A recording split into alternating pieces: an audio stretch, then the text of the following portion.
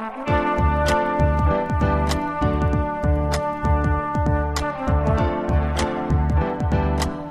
listening to the Co-Main Event Podcast. And now your hosts, Ben Folks and Chad Dundas. That's right. You're listening to another episode of the Co-Main Event Mixed Martial Arts Podcast. I'm your co-host, Chad Dundas from BleacherReport.com, and joining us, as always, from USA Today and MMA Junkie, it's your friend and mine, Mr. Ben Folks. Well, Ben, it's Tuesday. This is the first of two slightly delayed episodes of the Co-Main Event Podcast, both this week and next week. This week because Monday was Labor Day. Both my wife and I were off work at the same time, and we wanted to spend the day doing stuff. What'd you do? We drove up the Bitterroot. We were going to go to the Daly Mansion, the mansion of former Copper King Marcus Daly. Right. But then we didn't. Down the Bitterroot is what you did. You drove down the Bitterroot. Right, yeah, but no one says that.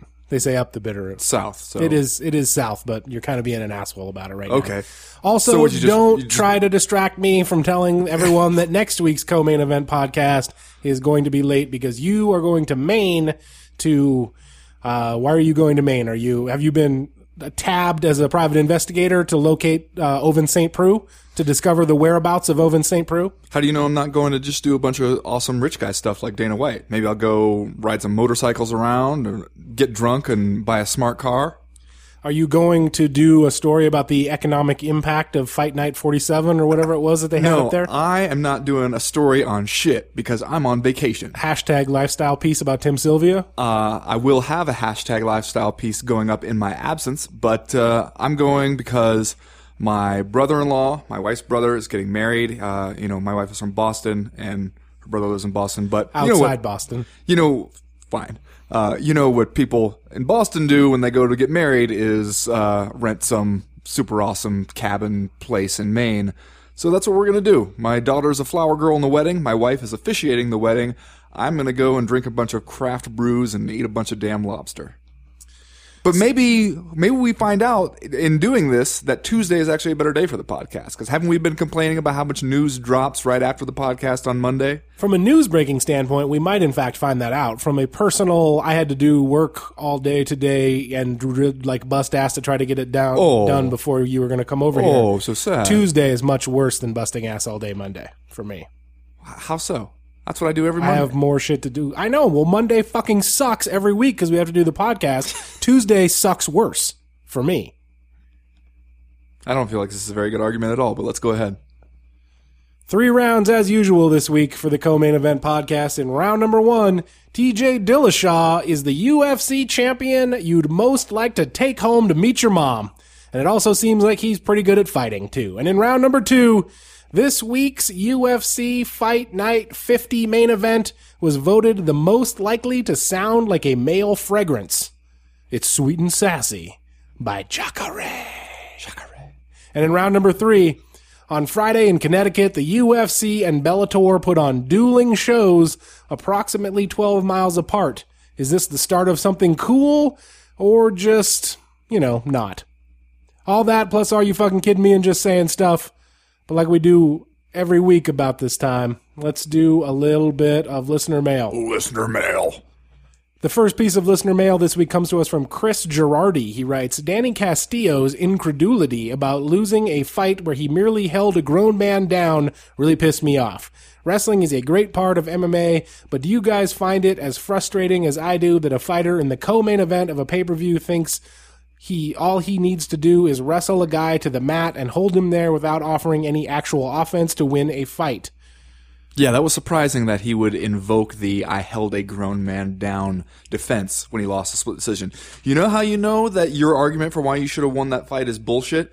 You had to invoke that it was a grown man that you did it to. You had to throw that part in there to make it seem more impressive. If you have to do that, if you have to point out that what you, yourself a grown man, did was against another adult male and not against, say, a child, then maybe you're kind of admitting that what you did wasn't that impressive. Yeah, he almost said held him down, right? I think he did say held him down. Well, he almost said something that is like synonymous with having a shitty fight, but then stopped himself halfway through and rephrased. Well, I just can't remember exactly what it was. That's what I thought was really surprising about his explanation for that fight, was that he was basically saying, like, I did the stuff that other people complain people only do and somehow get away with decisions. Like, wait a minute, I thought this was how it works. I thought that I did the stuff necessary to get a shitty decision. And instead, even though I did that stuff, the decision goes the other way, and then you're going to be mad about it and talk about how if this fight was in prison, then the other dude would really be in trouble. I mean, you'd probably both be getting your heads kicked in by a bunch of dudes if you were fighting on the floor in prison, plus it'd just be gross, because the floor of a prison, I imagine, is not somewhere you want to get down there and work on your guard passing skills, of which Danny Castillo seems to have very few. But yeah, I mean, I don't know. I thought, like, it's one thing, if he hadn't have gone off like that in the post-fight interview, there might have been some sympathy for him in that one. Because I thought it was a little surprising to see Tony Ferguson win that decision, even though I liked it. But then when you get on there and you complain, like, but I held him down and otherwise did nothing, why didn't I win? Then I think people turn against you real quick. Yeah, well, and we should point out that this is the rare fight where the guy who spends the majority of the time on the bottom actually gets the decision victory. And that's probably a credit to Tony Ferguson, who I agree with you, did act awesome throughout this entire fight and was trying to do stuff off his back pretty much the entire time. And Danny Castillo didn't really mount any offense in terms of striking on the ground or trying for submissions or anything like that. I'm a fan of wrestling. I like it. Like I think I've said before on the podcast that one of my favorite ways to watch a guy win is by dominant unanimous decision, because that's the kind of thing that you can't take away from a guy. That can't be a fluke. That can't be a lucky submission or a lucky punch. That means that you just kick the other guy's ass for 15 minutes, which to me, that's about as good as it gets. However, I do also agree that since we're dealing with a mixed martial arts situation, that you are supposed to mix your martial arts. And so wrestling, I think, should be a little bit of a risky proposition in this sport, just because I feel like you should only win a fight primarily with wrestling and takedowns if the other guy can't do shit. Like, if you take a guy down and hold him down for 15 minutes and he's helpless, yeah, I agree. According to the unified rules of MMA, you should win that fight. And I don't have a problem with that normally when it happens that way. But this was not that fight. No. This was a fight where Tony Ferguson got taken down, but then was arguably more offensive off his back with submission attempts and stuff like that than Danny Castillo was. Well, and some of those times it wasn't even that he was being taken down. He was putting himself in those situations in search of a finish. And then Danny Castillo, just claiming the top position, would kind of bury his head in his chest, put his hands on his biceps and his armpits, and then not do anything, because he felt like if he did try to do something, try to get offensive from the top, try to pass his guard, that he was going to be in trouble, that he was going to open himself up to some submission attempts, because Tony Ferguson was just going for stuff. And it seems like if that's the thing, where if you are just so content to stay on top because you've got it in your head that the top guy is going to win, I mean, I feel like in one way I can kind of feel bad for you, because, yeah, MMA judges have led you to believe that. Like, they have sent you that message over time that that's what can win a fight. At the same time, I'm not going to be mad if they're going to start changing their minds now that, hey, maybe that's bullshit. Maybe that doesn't win you a fight. Maybe it's the guy who's doing stuff, doing damage, and looking to try to end that fight, who in a close fight is going to get the decision. I don't have a problem with that at all. I can tell you that, all the dudes that down at jiu-jitsu were all sitting around there trying to figure out some of the stuff that Tony Ferguson was trying to do. Not a whole lot of people were out there trying to figure out how to learn to just lay on top of a guy and stay completely still like Danny Castillo was doing. Yeah, and in this fight, I agree with you on that. But in a general sense, I try not to fall into the MMA cliche that wrestling is not offense, because that's how we talk about it. And in Chris Girardi's email here, he says he held him on the mount without offering any actual offense. And in this fight, I agree with that, because he got out offensed by Tony Ferguson from the bottom. But in a fight where the guy on the bottom isn't offering any offense, wrestling is offense. And according to the rules that we've all agreed upon, under which to stage these fights, that wins. People think it's boring, but fuck them. It wins by, if nothing happens except for the takedown, then I guess that was the only thing that happened, so fine, you get it. But I mean, I think that people do see the takedown itself as offense too often, or see it as offense to a greater degree than it really is. And I mean, and fighters have kind of internalized that where, close round, last minute, everybody's trying to get the takedown to seal it in the judge's mind, that kind of stuff. Like, people have assigned this value to a takedown, and then kind of either they convince the judges to go along, or they have seen that the judges will go along with that, and so they're doing it. And this was one of those rare fights where I thought, like, maybe the judges are going against what they've led fighters to believe, but I'm totally fine with that in this case. The next question this week comes from Dan O. Remember a while back when I sent a listener mail question asking why Ben Askren's fighting style made it seem like he abhorred violence? Don't remember that at all. No. Well, based on his last 2 fights, it looks like he's given up on pacifism as a way of life for the time being. What do you think caused the sudden change of heart? It can't just be the quality of opponent, because you can actually see the difference in effort he puts into his strikes. Is this part of a conscious effort to make himself more appealing to the UFC? Will it work? What's really going on here, you guys? I'm gonna posit that most of it actually is the difference in quality of opponent, because I think you could see in Ben Askren's last couple of fights in Bellator, before he went overseas to ONE FC, it did seem like he had made a switch, that he had kind of decided that he was going to try to do a little bit more damage on the ground and not just win fights with his amazing wrestling, which I guess to date has been better and good enough to beat all of the guys that he's come up against in this sport. He did finish those last 2 in Bellator. Yeah. But this fight in ONE FC, he was able to just kind of steamroll his opponent, I think, because of lack of quality of opponent. I mean, that's what I think. He's been showing more urgency in terms of trying to finish fights, but I believe the expeditious fashion in which he was able to finish his fight is because the dudes Ben Askren is fighting in ONE FC ain't ready. Well, I don't know. I mean, that could be part of it. I mean, this dude who he just steamrolled, like you said. I mean, his last fight, he took a decision off of Brock Larson, who knows his way around some wrestling. So, I mean, I don't know if it's all that. I think it also just could be that maybe with a little more experience and cage time in there, Ben Askren is getting better. I don't know if we should necessarily write that off and assume that, like, the Ben Askren we saw when he was 7 fights into his pro career is the one that we should just, like, label him as for all time going forward. I mean, I think some of that could be that he's developing his game a little more and feels like a little more comfortable pressing that offense, like he can go out there and put some dudes away. I mean, I also, when watching that fight, and by watching that fight, I mean watching the GIF that was basically a video of, like, the last 30 seconds of the fight. Well, the whole fight was 1 minute and 24 seconds long, so the GIF was basically the whole thing. Yeah, the GIF was. But I felt like, man, if Ben Askren really learns how to, or develops a willingness to completely exploit the kind of open rules of ONE FC, like the way Roger Huerta was, throwing those knees on the ground, maybe getting some soccer kicks in there, he might fuck around and kill somebody.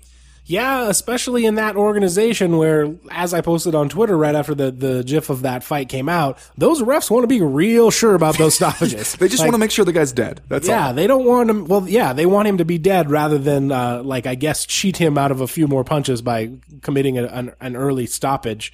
Let's talk about the other aspect of this, the Ben Askren to the UFC ... message board headline. He went on the Fortnite today, obviously, with Helwani and said a bunch of awesome stuff, as he is apt to do, because, while Ben Askren has a really bad reputation as a boring fighter, I don't think he's that boring of a fighter, and I think he's an awesome interview. Seems like he's getting better at that, at kind of like real, like Chael Sonnen said about himself at one point, that taking his normal personality and kind of turning the volume up. And Ben Askren has that normal, like, wrestling jock asshole kind of personality. And it seems awesome like he's personality, in other words. He's cranking it up. I especially love, though, that, like, Dana White's response after this one was, hey, maybe he gets a couple more wins. He can get a shot in the UFC. And Ben Askren immediately being like, hey, take your shot and shove it up your ass, basically. Just, I'm not gonna, don't act like I should be thankful to you for saying something like that. I think that is totally sweet, and it seems like we're on a trajectory to get to a point when Ben Askren comes in and is some kind of stone cold Steve Austin figure feuding with the boss all the way to the top, which I would totally be into. Yeah, I would be too. I like that Ben Askren is one of the few guys in this industry that has the stones to say that he doesn't like the way Dana White treats people, which, you know, from the outside looking in seems like a valid criticism, but one that like doesn't endear yourself to that power structure over there. And also like, you know, throws a magnifying glass over the weird situation that we have in this sport where it's like, you're not supposed to say stuff like that because it could adversely affect your ability to make a living by working for the biggest MMA promotion in the world, which is like, as a professional sport, a really weird place to be. Yes, because the unstated assumption in that logic is you're not supposed to say stuff like that because the super powerful megalomaniacal dude who you're saying it about has the power to just on his personal feelings keep you out of the biggest organization in the sport. Right, which is weird. Insane. Like if you say that stuff about Roger Goodell, like he's not going to like it. You know, maybe you would even get fined if you were an employee of the NFL or something like that. But it's like you're not going to get cut from the Dolphins because of it, right? Right. So it's just it once again underscores like the weird landscape of this sport, which I think is becoming weirder and weirder, like as we go. Yes. So for some reason, we thought a few years ago that it was going to get more normal. It's actually gotten much weirder. It has. It really has.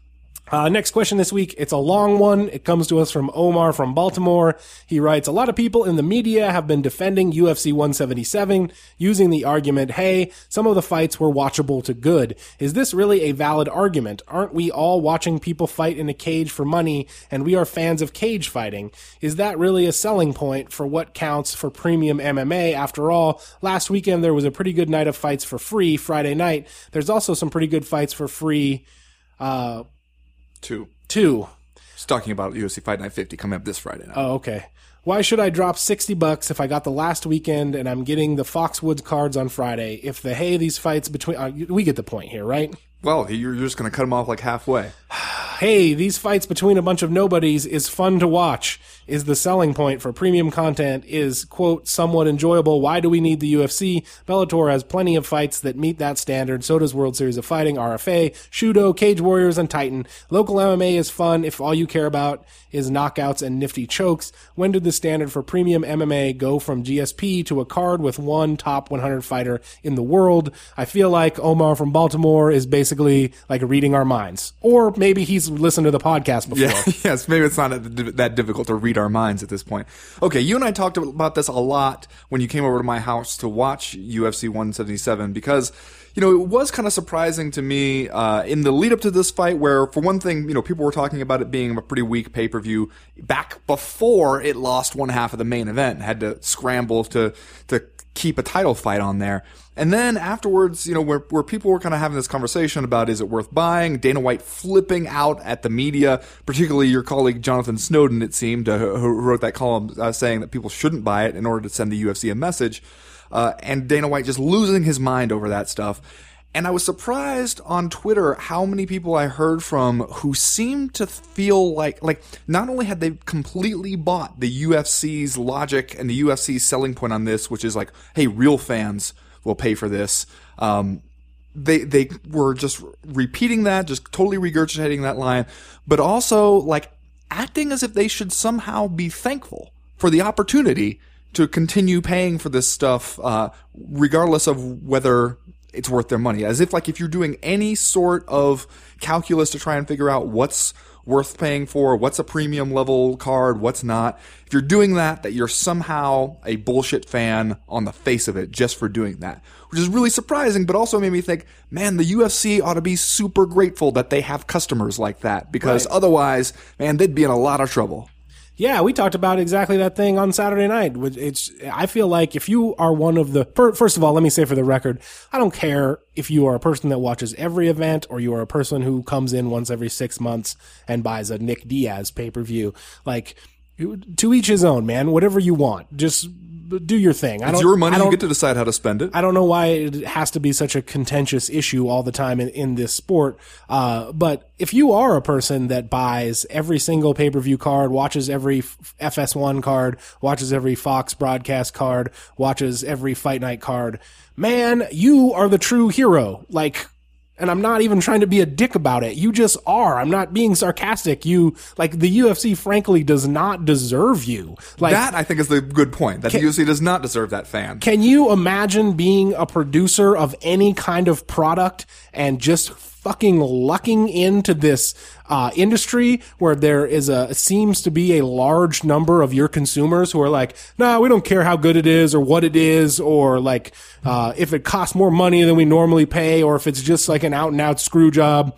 We want it. We're going to pay for it, man. And frankly, tell us how we can pay for more stuff. And not only will we pay for it, we will react defensively against anyone who says that maybe we should be asking for more in exchange for our money. I mean, that's the thing that's really surprising to me, is when people will get mad at media members for essentially saying, you should be giving these people more than you're giving them for the money you're taking from them. I mean, they're saying that for you, the fan. They want you to be getting more for your money, especially because they don't want you to eventually decide that this is maybe a bullshit thing to be doing, is keep giving the UFC your money for non-premium quality cards. And I think one of the things that somebody made a point to me on Twitter, and I think I've heard this from several people, and I think this is definitely happening, and the UFC is slow to react to it, is that, Dana White's saying, hey, if you don't like it, don't buy it, you goof. Who asked you to buy it? I don't care if you buy it. Shut up. People are saying, fine. Like, all right, I won't buy it. I mean, I think a lot of people probably did that with this one. I think it's happening a lot where people are saying, all right, well, you don't care if I buy it. You're not really going to even try and make the case to me. When you do make the case to me, it's just the same case you've made for every other card. It's not convincing. I'll stop buying it. And then this drift begins to happen where they're not seeing the up-and-coming guys. They don't know who these people are, why they should care about them when they fight next time. They just gradually become less a fan of the sport because they're skipping these events, they're missing out on this stuff, and finding their entertainment elsewhere. Right. And so you're losing fans that way, and you're not able to get them back. And I think that's the UFC seems so concerned with just like expanding globally and global fucking domination that they're not thinking about the fans they have, the existing fans who are drifting away from them. Yeah. So basically the stuff we've been talking about on this show since episode 1. Basically. And before we move on, I want to point out, I always think it's really telling that the fight company, the thing that they respond to most vehemently all the time is when they feel like their bottom line has been affected, or like when somebody comes for their business, like almost, you can write almost anything else and maybe they'll get mad at you. Maybe they'll send an email to your boss, whatever. If you write a thing that they feel like threatens their business, threatens the amount of money that they're going to make, that's when Dana White calls it disgusting and despicable. And you can kind of see it in their personnel decisions too, right? Like, look at the difference between the way they handle something like Vitor Belfort failing a drug test and then immediately getting booked into this title fight against Chris Weidman. That's an instance where, like, Vitor Belfort fucked up. Vitor Belfort committed this offense against the rules, but like they think that Vitor Belfort can make them more money, so he's going to get a title shot against Chris Weidman. Whereas Renan Barão this last weekend missed weight, an offense that you would think is less terrible than a dude who uses performance-enhancing drugs. Certainly less intentional. And less intentional, but because it happens right before this event, they have to pull him off the card and like replace him with Joe Soto. They feel like that probably adversely affects their bottom line. They're embarrassed by it. That's when they drag a guy out in front of the cameras and do this interview with him that frankly feels like a punishment and not like a quest to get to the truth. Exactly. Right? Yeah. No, and that's a point that I made too, that, hey, yeah, you fail a drug test after they've gotten their money out of you, then it'll be a statement on the website talking about how disappointed they are. Right. You screw it up to where they feel like you cost them money beforehand, then you get called to the carpet, that kind of thing. I also think that, this after the fact logic that, hey, these fights were good, or at least better than they looked on paper. And I think some of the criticism after the fact, like Deadspin had a thing basically calling it just a like horrible, embarrassing event, which I don't know if you can totally say that. I mean, I think that the lineup wasn't great as far as importance of the bout. You can say, the bouts that we got, hey, maybe it wasn't worth $50, but I mean, it was a fun main card. There were some fun fights to watch on that. I was entertained. I did not feel like that at the end I was irate about not getting my money's worth. Right. But at the same time, that can't be used as an argument before the fact, the way so many people want to do it, like saying like, hey, it's always the cards that are crappy that end up being awesome. So So wait, it being crappy on paper becomes a reason to buy it? Well then, but also the ones that look good on paper, I'm supposed to buy those too, right? And the ones that look super stacked, of course I'm supposed to buy those. Right. So what you're telling me is I should buy absolutely everything and exercise no judgment. Like, that doesn't work. Right. That's not a sales strategy, UFC. It's also weird that you are allowed to say that a card like UFC 178 looks amazing before it happens, but you're not allowed to say that a card like UFC 177 before it happens looks shitty. Right, that's despicable. And the most disgusting thing that a fight promoter who has traveled the world has ever seen. And to me, it's also really weird after the fact when people do try to lodge this argument that you were just talking about, like when the fights turn out to be enjoyable to watch, people are like, oh, it was actually an awesome event. Like, that's not how it works. And that kind of logic makes me feel like the people who are trying to sell me these fights don't even understand, like, what I think is cool about this fight. Or like what they don't even understand, like what I like about their product. Like they apparently, or from the outside looking in, it seems like they are under the impression that as long as they put on awesome fights, that I will love it. And that's only like part of the equation. Yes, I do like to watch awesome fights. But I also like context, and I like narrative, and I like the UFC, and the reason that I started to like the UFC when I did, years ago now, was not because they had the most exciting fights, but because they had the best fighters, and they, like, you could have this narrative about the championship and all these guys trying to, you know, jockey for position and fight for the title, and you knew the stories of all these different guys. What would happen if this guy fought that guy? Yeah. And in a lot of fights now, even at the pay-per-view level, that's totally lost. Like, that doesn't even exist anymore when you have, you know, Ramsey Najim fighting Carlos Ferrero Diego O'Neill, or whoever that guy was that ended up knocking him out. Well, and that stuff only gets more difficult to pull off when people start skipping your events and they start to drift away from the sport, and they lose whatever sense of context that there actually is to be found in some of this stuff. I also think, though, that one of the things that came out really annoying for us as media dudes was that in Dana White's reaction to some of that stuff, he did not seem to understand what the media's role is. Like, again and again, and he's made these comments several times where you realize, wait a minute, you think we're here to promote your events. No, that's your job. It's called fight promoter. It's right there in the job title. Like, that's what you do, is promote these events. Like, we, you know, report on what's going on in the sport, voice opinions about what's going on in the sport, but our job is not to sell this stuff for you. Like, that's your job. And it's like, it's completely insane to see him getting mad because he feels like the media is not doing this job that he assigned to them, that we should definitely not be taking responsibility for. I mean, if you can make the case, like you said, that, hey, this fight card coming up is awesome and you should totally watch it, then it's perfectly reasonable for somebody to make the case the opposite way, that, hey, this one is not that good. And if you want to tell the UFC that you're tired of events like that, vote with your wallet. Right, which is exactly what Jonathan Snowden did on our website. I read the story. I agreed with him. I think he's right that that's the only power that fans have, really. Like, if you buy every single event, like, you kind of make yourself irrelevant in terms of their planning, because they know they've already got your money. I thought it was reasonable, et cetera, et cetera. Kind of silly that the UFC would freak out about it to the extent that they have. All right, last question comes from Jeff Jones this week. It says, say words about Chad's girl, Betchy, beating another member of the Four Horsewomen. Go ahead. I know you want to. Your girl, Betch. Hashtag Team Dundas. Betch Kohia goes out there. Hashtag Slinky Dance. Nah, still not into that. But that's a lie. She goes out there, has a come from behind win against Shayna Baszler.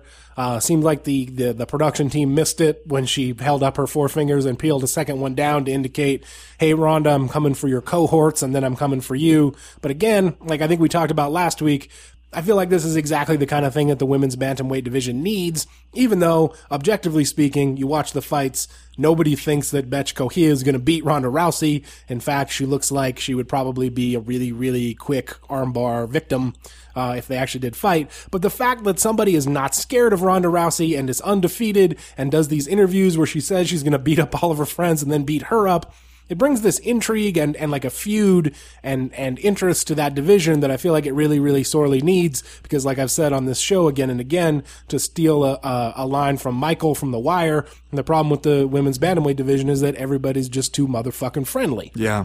Well, you know, and like we were talking about before, I don't believe that Betch Kohia would be terribly competitive against Ronda Rousey. I'd like to just see them standing next to each other, because I think the size difference, I think Ronda Rousey just way bigger and stronger than Betch Bethe Correia As she is against all of her opponents. Yeah, but I think it would be evident if you put her in the cage with Bethe Correia. But I think that it's one of these things where I found myself thinking about, like, wait a minute, I'm saying that I don't think Bethe Correia would be competitive against Ronda Rousey, but I would totally watch it if you made that fight right now, because she's beaten up to a Ronda Rousey's friends.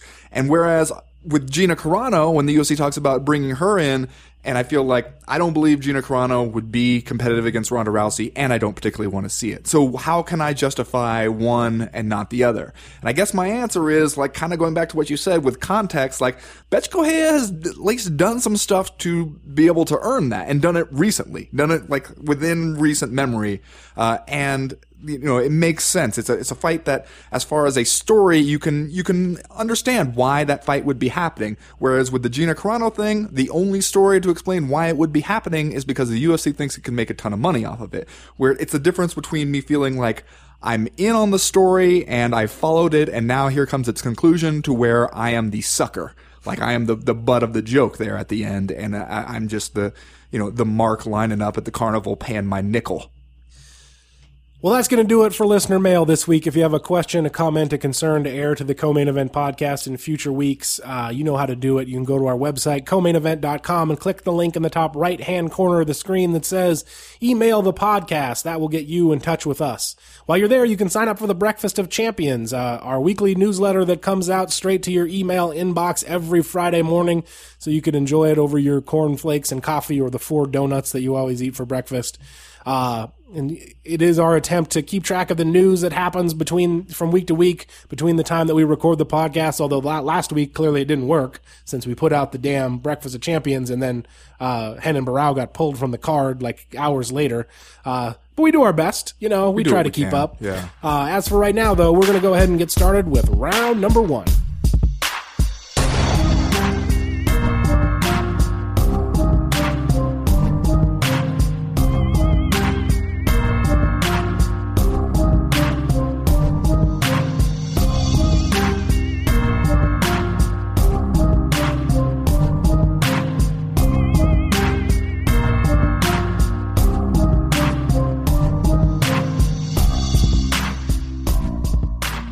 Ben, it seems like there's a lot to unpack in the twisted story of UFC 177, some of which we talked about during listener mail, and some of it which we have yet to address. I feel like, though, the guy who is probably most worthy of our attention this week is TJ Dillashaw, and maybe we should start there, and in time remaining we can talk about the numerous other stuff that happened at this fight card.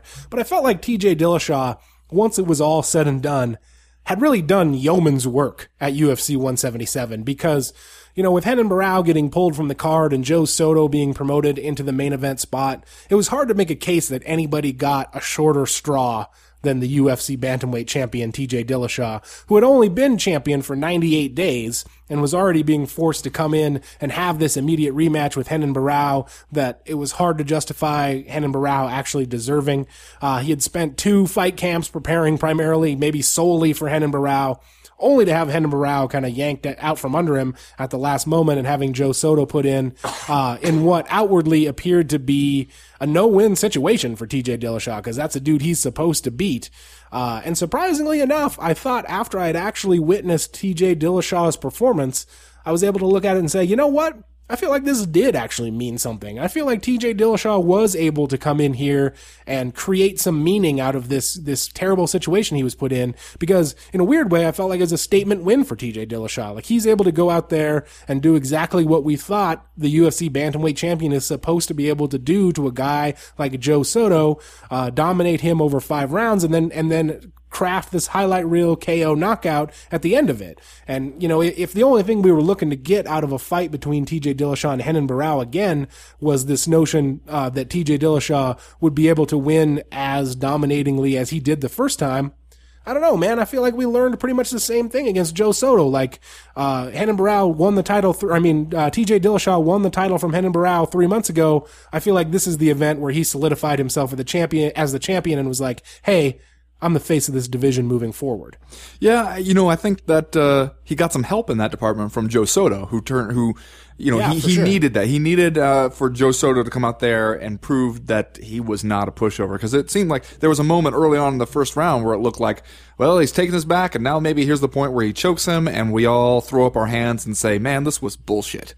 But that didn't happen. Joe Soto hung tough there, and didn't exactly, like, I didn't give him any of those rounds, but, he made some of them competitive. He proved that he was not going to be a pushover, and then so that by the time TJ Dillashaw did put him away, it did seem to mean something. Like, it meant something different by the end of the fight than it seemed like it was going to at the very beginning. And that's something that he needed to have a tough opponent in order to be able to make this mean something. But I do agree that he probably did more than, or probably proved himself to be the kind of champion that the UFC claims that it thinks all champions should be, and yet, man, you're asking an awful lot from that dude to go not only to go in there and deal with this last minute switch where you're basically just saying like, hey, this guy is the champion, you really got to work your way up and earn your shot at that belt, unless something weird happens, and then we'll just pick a guy off the prelims, man, and then we're expecting the champion to just say yes. If he says anything other than yes, we will torch his ass, and you know that they will because you've seen him do it before. Seen him do it to John Jones, somebody who's a much bigger superstar than TJ Dillashaw is. So like he was asked to do a whole hell of a lot, and he talked about how he was staying up till 1 a.m. on Friday night, just basically doing new interviews because all the old interviews he'd done about Renan Barão are now kind of out of date. He's still having to do this stuff to help push the UFC's card, and yet when you think about what's supposed to be the big advantage of being a UFC champion and fighting on these pay-per-views, isn't it supposed to be the points on the pay-per-view? But when you put him on these shitty pay-per-view cards, where there's not a whole lot on the undercard, and then the president of the company is telling people, fuck you, I don't care if you buy it, kind of seems like you're doing all the work and then some that the UFC expects of a champion, but maybe not getting the rewards that we expect a champion to get. Yeah, and kind of two things about that. First of all, Joe Soto is sort of the nightmare late injury replacement fighter because nobody knows who he is, but he's also a pretty good fighter, as he proved in the cage against TJ Dillashaw. Like, I agree with you. I didn't give him any of those rounds, but he certainly looked game. He came out in surprising shape. The guy was only supposed to fight 3 rounds. He ended up going 4+, and he didn't look exhausted. And so, like, he proved himself to be a worthy test for TJ Dillashaw at this point in his career. The second thing about TJ Dillashaw, which I feel like put him in a real tough spot for this fight, his last fight against Renan Barão at UFC 173 in May was the last fight on his Ultimate Fighter contract. So he got paid $18,000 to win that fight, reportedly. He made $36,000. For this fight, first fight on a new contract, he's going to make $50,000 and $50,000. So if you're a guy who is accustomed to making a reported $36,000 a fight, you're heading into this one, you're supposed to make $100,000 if you win. Pretty hard to walk away from that pay hike when it turns out you can either fight Joe Soto or probably, take your chances, roll the dice as to whether or not you're even going to get paid. Yeah, and not only are you not going to get paid, but then you know they're going to jump out there in the media. They call a conference call and send out a press release about how awful John Jones was when he wouldn't just agree to fight, just anybody. That it would even go worse for TJ Dillashaw. I had actually forgotten until I read the Deadspin article that I think it was the same one you were talking about earlier in the show, that in that press release that they sent out about John Jones, they quoted Dana White as saying that this event will be remembered as the event that John Jones and Greg Jackson murdered. That's right. And that quote was in the UFC press release. That's they quoted themselves as saying that. Oh, man.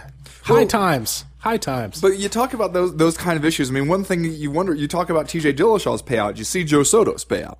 Did he make 20? He made 20 grand. Now, was that what he was supposed to make anyway, or did he get a raise for agreeing to fight for the title? I would assume that that's a bit of a raise because you wouldn't think a dude on the prelims would make 20 and 20, but who knows? I don't know.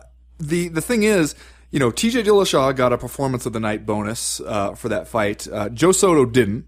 And it's the thing where people are going to assume, I guess, that the UFC made it worth his while to step up there and do that. But it's also a situation where maybe what they consider worth his while is the 20 grand that he made. 20 grand to fight for a title, to step up in the main event, to go 5 rounds when you were only supposed to go 3.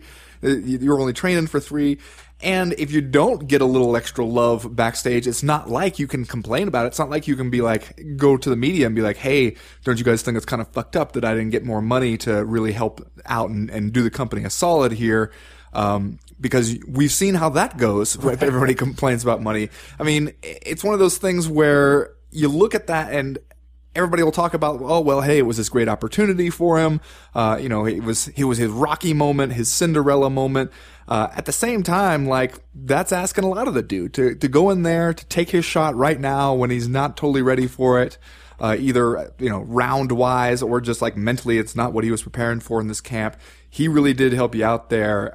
And I mean, I've heard those guys say before, I've heard Joe Silva say it to me before where, he talks about those bonuses, those end of the night bonuses, and how they sometimes seem to think of those as like something they're doing for the dudes, like something extra. And I'm saying, no, they earn those. They earn those with their performances. Right.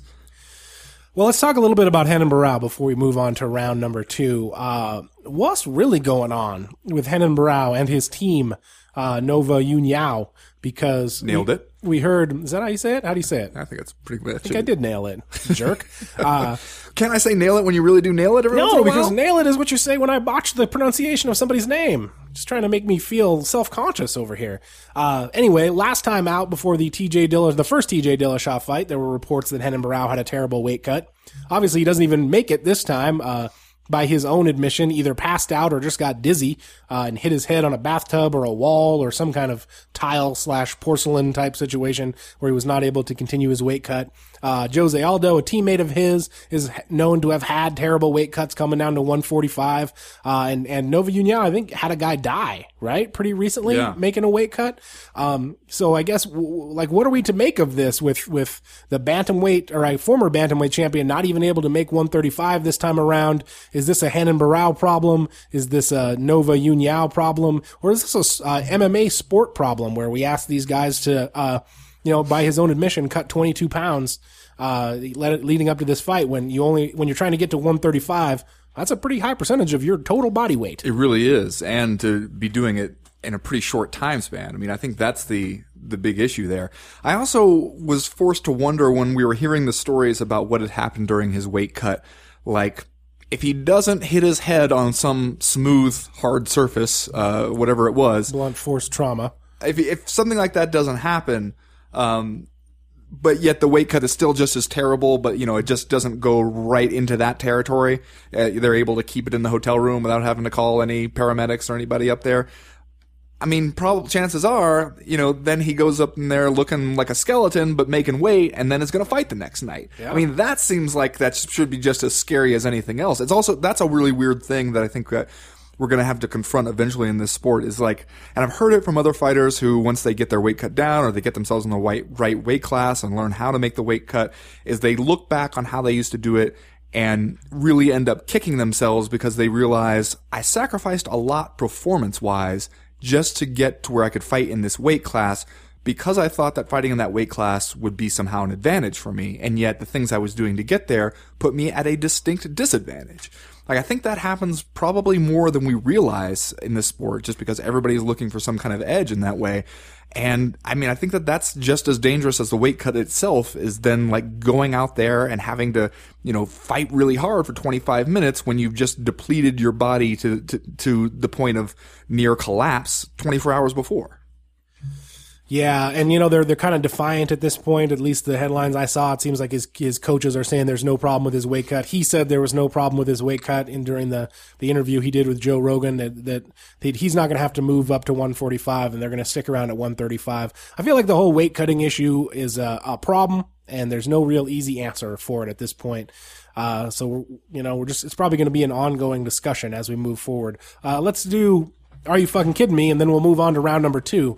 Ben, this week, my Are You Fucking Kidding Me goes out to the lovable guys over the Greg Jackson fight team for constantly being on Twitter the last couple weeks, tweeting about how much they love to play Ultimate Frisbee. What? Are you fucking kidding me? Ultimate Frisbee? Imagine how mad the other Ultimate Frisbee dudes are. The long-haired, dope-smoking hippies that love Ultimate down in Albuquerque. Imagine how mad they are when a sweet-ass, I'm just going to imagine, late model VW van pulls up and Donald Cerrone Alistair Overeem and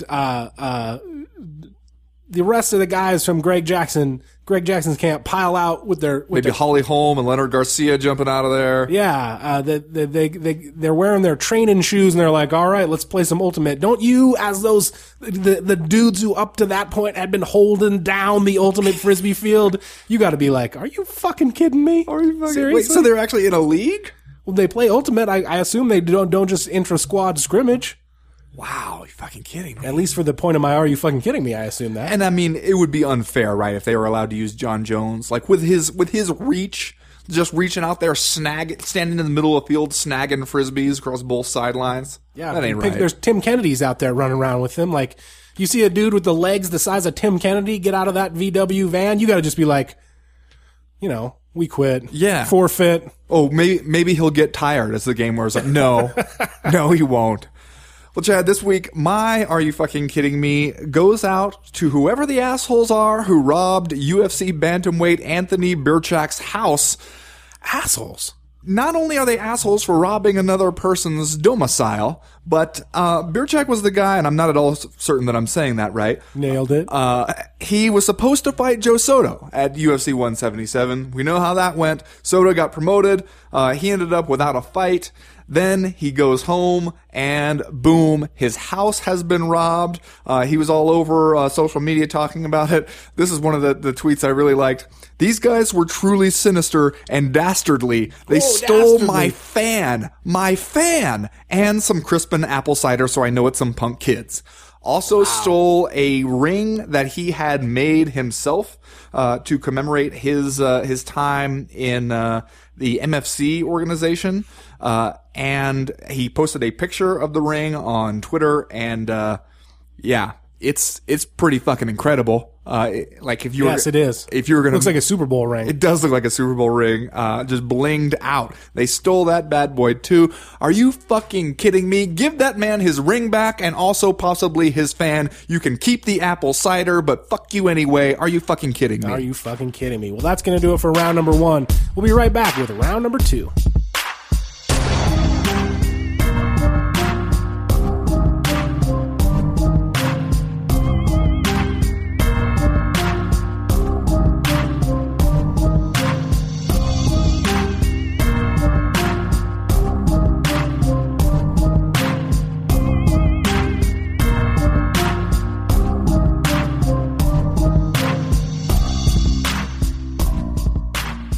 Chad, Friday night at the Foxwoods Resort Casino in Ledyard, Connecticut, fight capital of the world. You got yourselves a fight night going down, the rare Friday night fight night. Of course, it has nothing to do with Bellator whatsoever, even though they have a show that same night also in Connecticut. Sweet and sassy, the young vagabond Gegard Mousasi gonna lock horns with Jacare. Now this is something I can get excited about. This is one where when they were showing the ads for this one on the Fox Sports 1 prelims when I was watching UFC 177, I was just like, how much money do I have to pay you to watch that right now? That seems like some stuff that I would be willing to plop down some pay-per-view dollars for. Whole card pretty damn good, actually. But let's talk about this main event here. You got Jacare and Mousasi. Both of them have a little bit of a head of steam going here. How do you see this as? Is this a contender fight for the middleweight division? Is this the kind of thing where whoever wins this is going to be looking at a title situation soon? Well, if Jacare wins it, yeah, absolutely. I mean, I feel like Jacare might be the dude, given that photographic evidence we've seen of Vitor Belfort post TRT ban leads us to believe that Vitor Belfort is going to roll in as a, shall we say, depleted version of himself. But he's on TNT now. When he fights Chris Weidman at whatever event they're fighting at in the future, UFC 180? I don't know. Something like that. I don't know. I'm going to come out and say I think Ronaldo Jacare Souza might be the biggest threat right now in the division to whoever has that 15 pounds of gold strapped around their waist, because this is a dude who has very, very quietly been being super fucking awesome since he lost to Luke Rockhold back in September of 2011. That itself was a pretty close decision. Yeah, he's won 6 fights in a row. He's going to roll into the sweet and sassy fight straight off his unanimous decision win over Frankie Kars. Before that, he blew through Yushin Okami. he's the sort of guy who, like, obviously comes from a really, really good jiu-jitsu background, and, you know, like George St. Pierre, or like Chris Weidman himself, I guess you would say, seems to be the caliber of athlete that once he starts to figure stuff out, just gets really, really good at it. And so he's looked better and better every time we've seen him. Obviously, he's 34 or 35 years old, so we're dealing with a limited window for him. But if he can come out and beat Mousasi convincingly, I'd say, yeah, give me Jacare against whoever has the title, because I'd be excited for that. He's 34. He and I are almost the exact same age. You know that? We have a lot in common, honestly. So he can expect a precipitous drop-off then in his athletic performance, if what I'm sitting across the table from is any indication. How dare you? He's born December 7th, 1979. I was born October 25th, 1979.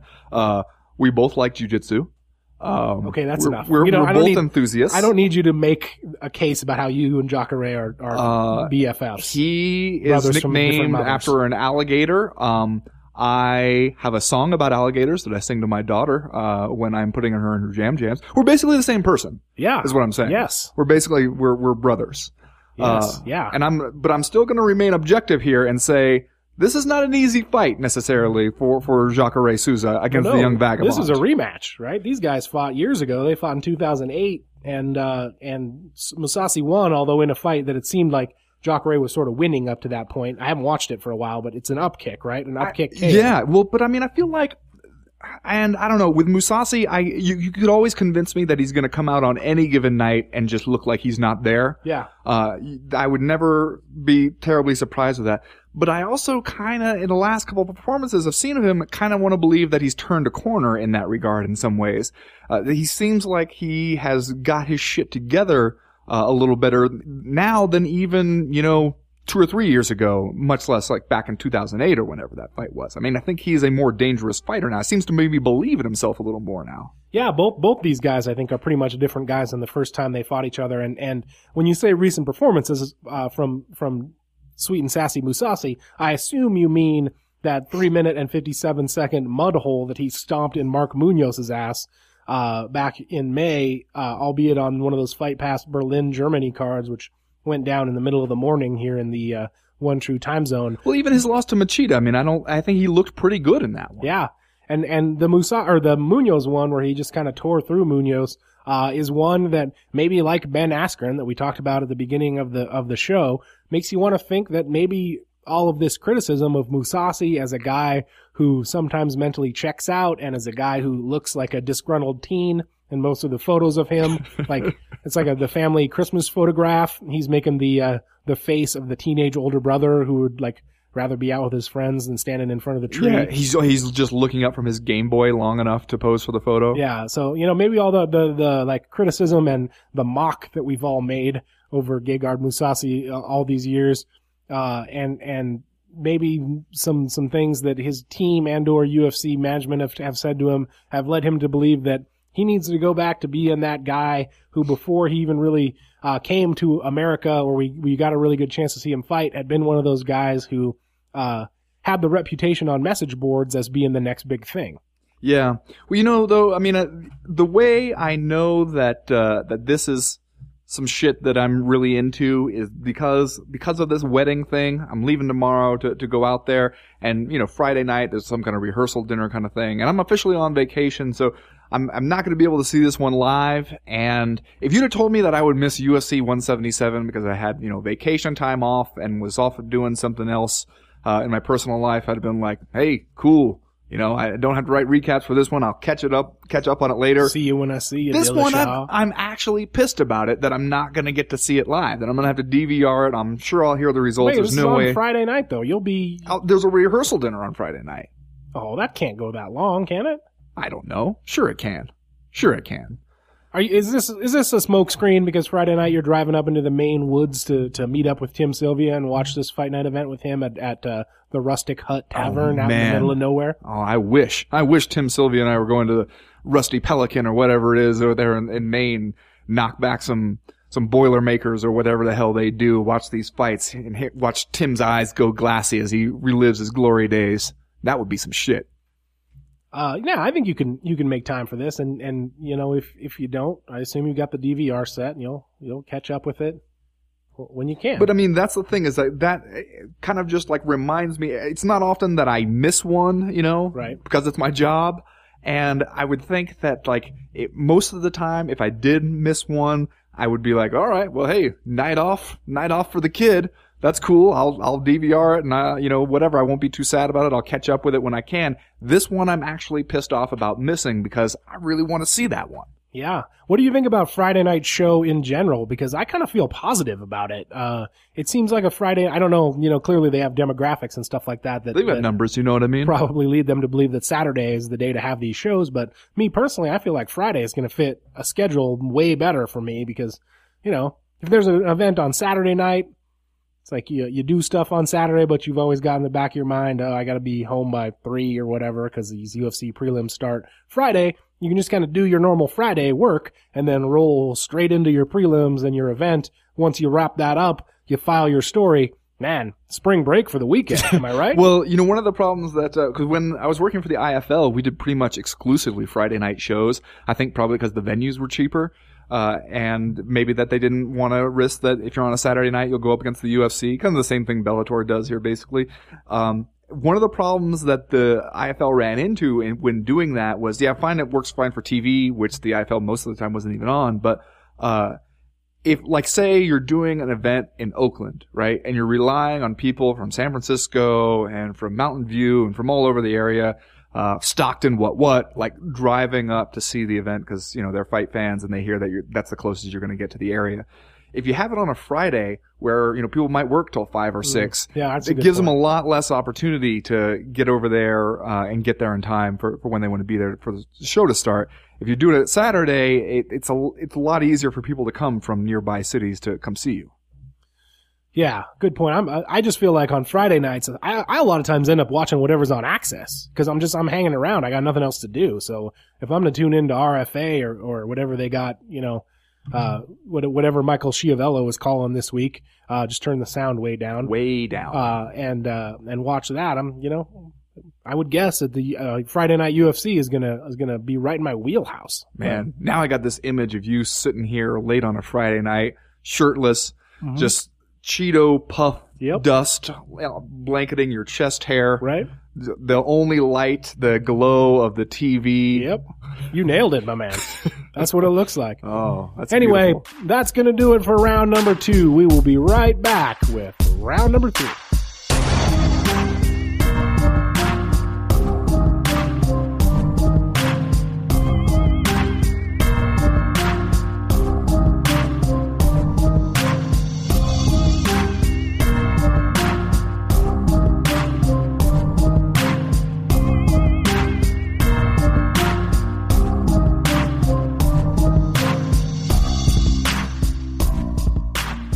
Ben, well, on Friday night when the UFC is at Foxwoods Resort and Casino in Ledyard, Connecticut, some 12 and a half miles away, your old friend Scott Coker is going to be there with Bellator 123 up in Uncasville, Connecticut at the Mohegan Sun Arena.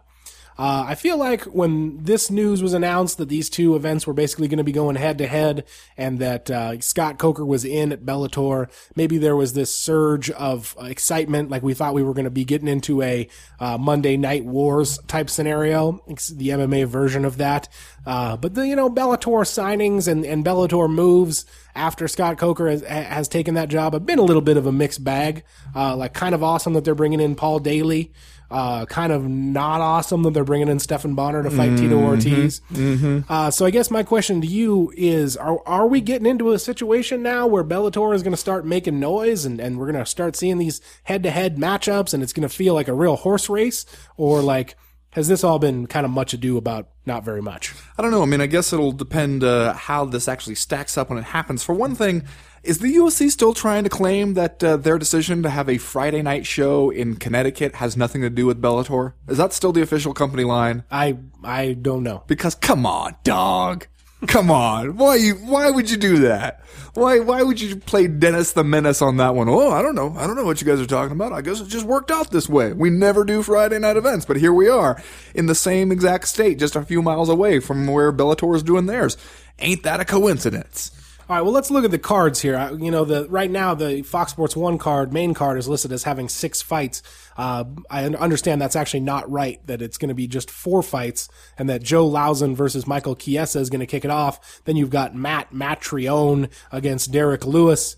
Then you've got Alistair Overeem versus Ben Rothwell, and obviously topping off the card is Jacare Souza against Gegard Mousasi. Over on Spike, with the Bellator card, you got Bobby Lashley versus Josh Burns. Okay. Muhammad Lawal against Dustin Jacoby. All right. Like third opponent for King Mo, I think. Czech Congo against LeVar Johnson. And then your main event is Pat Curran versus Patricio Pitbull Ferrer.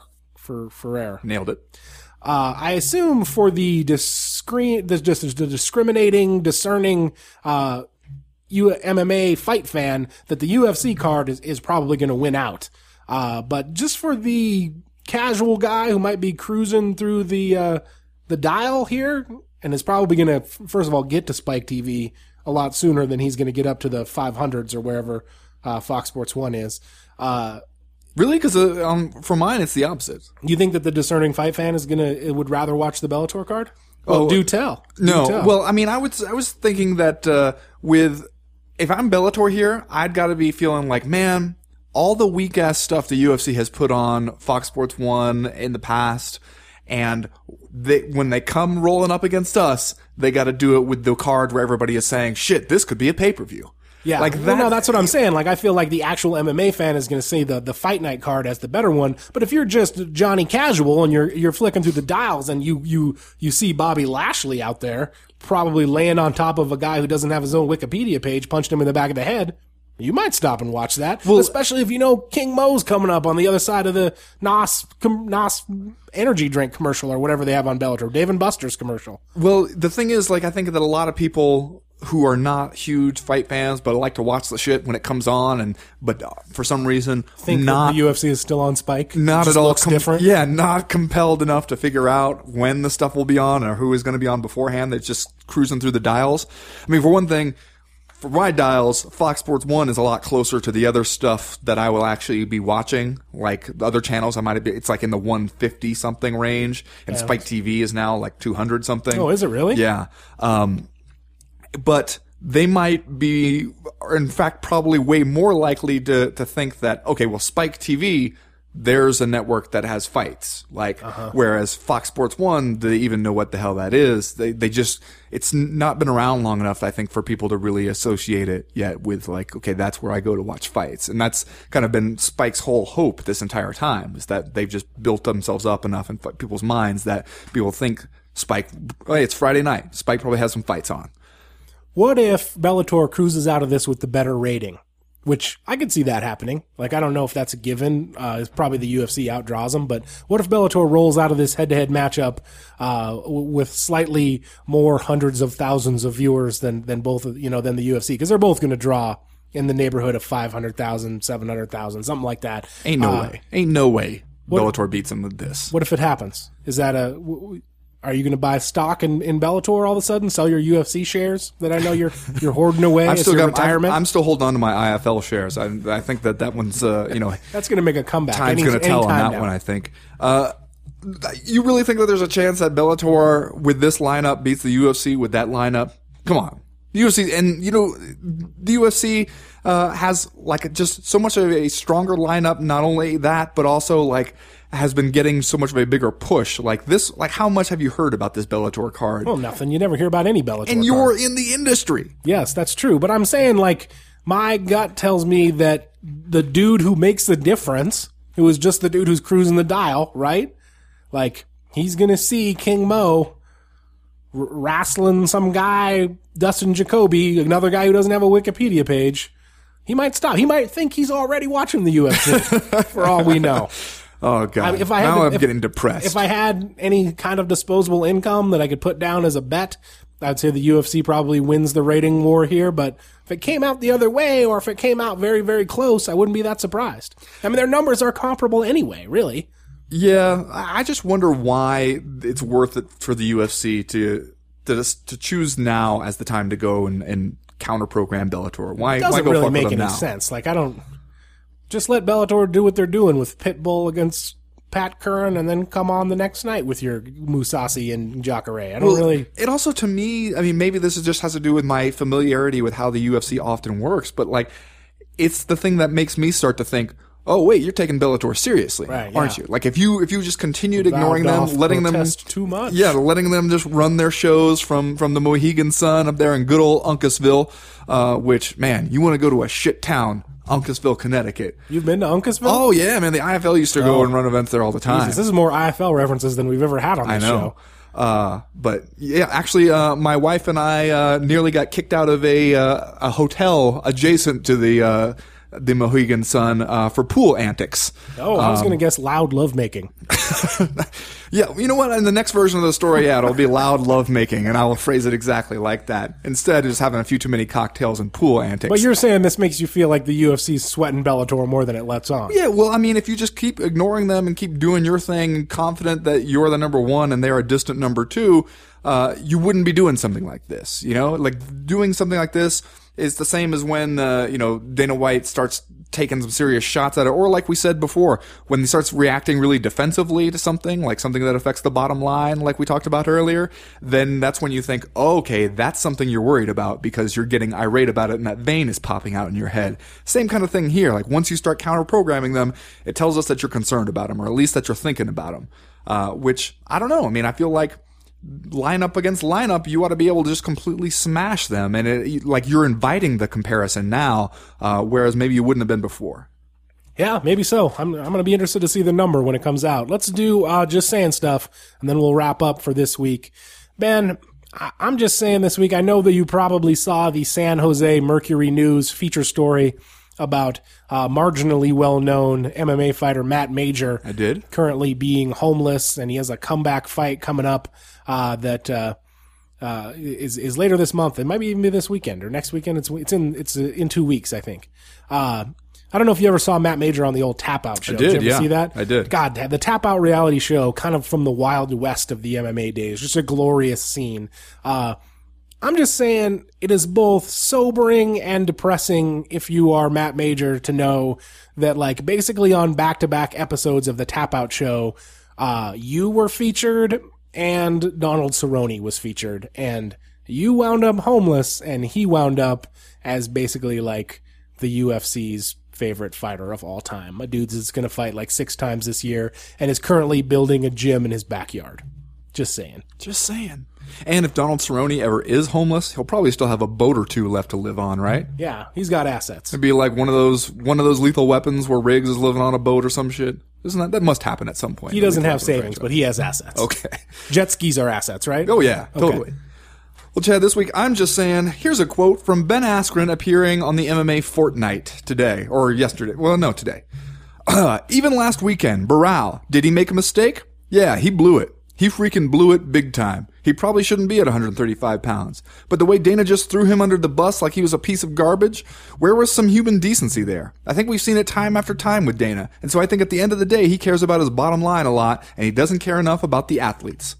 I'm just saying, Ben Askren, I don't know what you're doing over there, but man, I am into it. Keep it up, Ben Askren. Just saying. Just saying. Well, that's going to do it for this week's Co-Main Event podcast. We'll be back next Tuesday, because Ben's fucking us by going to this wedding, to break down all the stuff that happens at this UFC Fight Night 50 and look ahead to whatever's happening next week. We got Hunt and Nelson coming up in Japan. That's right. And I'll probably have some awesome stories about what Tim Sylvia's up to. Yeah, hashtag lifestyle piece. As for right now, though, we are done. We are through. We are out. Have you been working on your main accent for this wedding? What do you mean working on? You've heard my main accent. It's flawless. It is pretty good. It might be your best impression. So I'm just wondering if you're gonna bust it out at the wedding, try to pass yourself off as a local, as a main head. Is that what they call it? No, I'm totally gonna bring it out so that I can complain about all these yuppies from out of state. And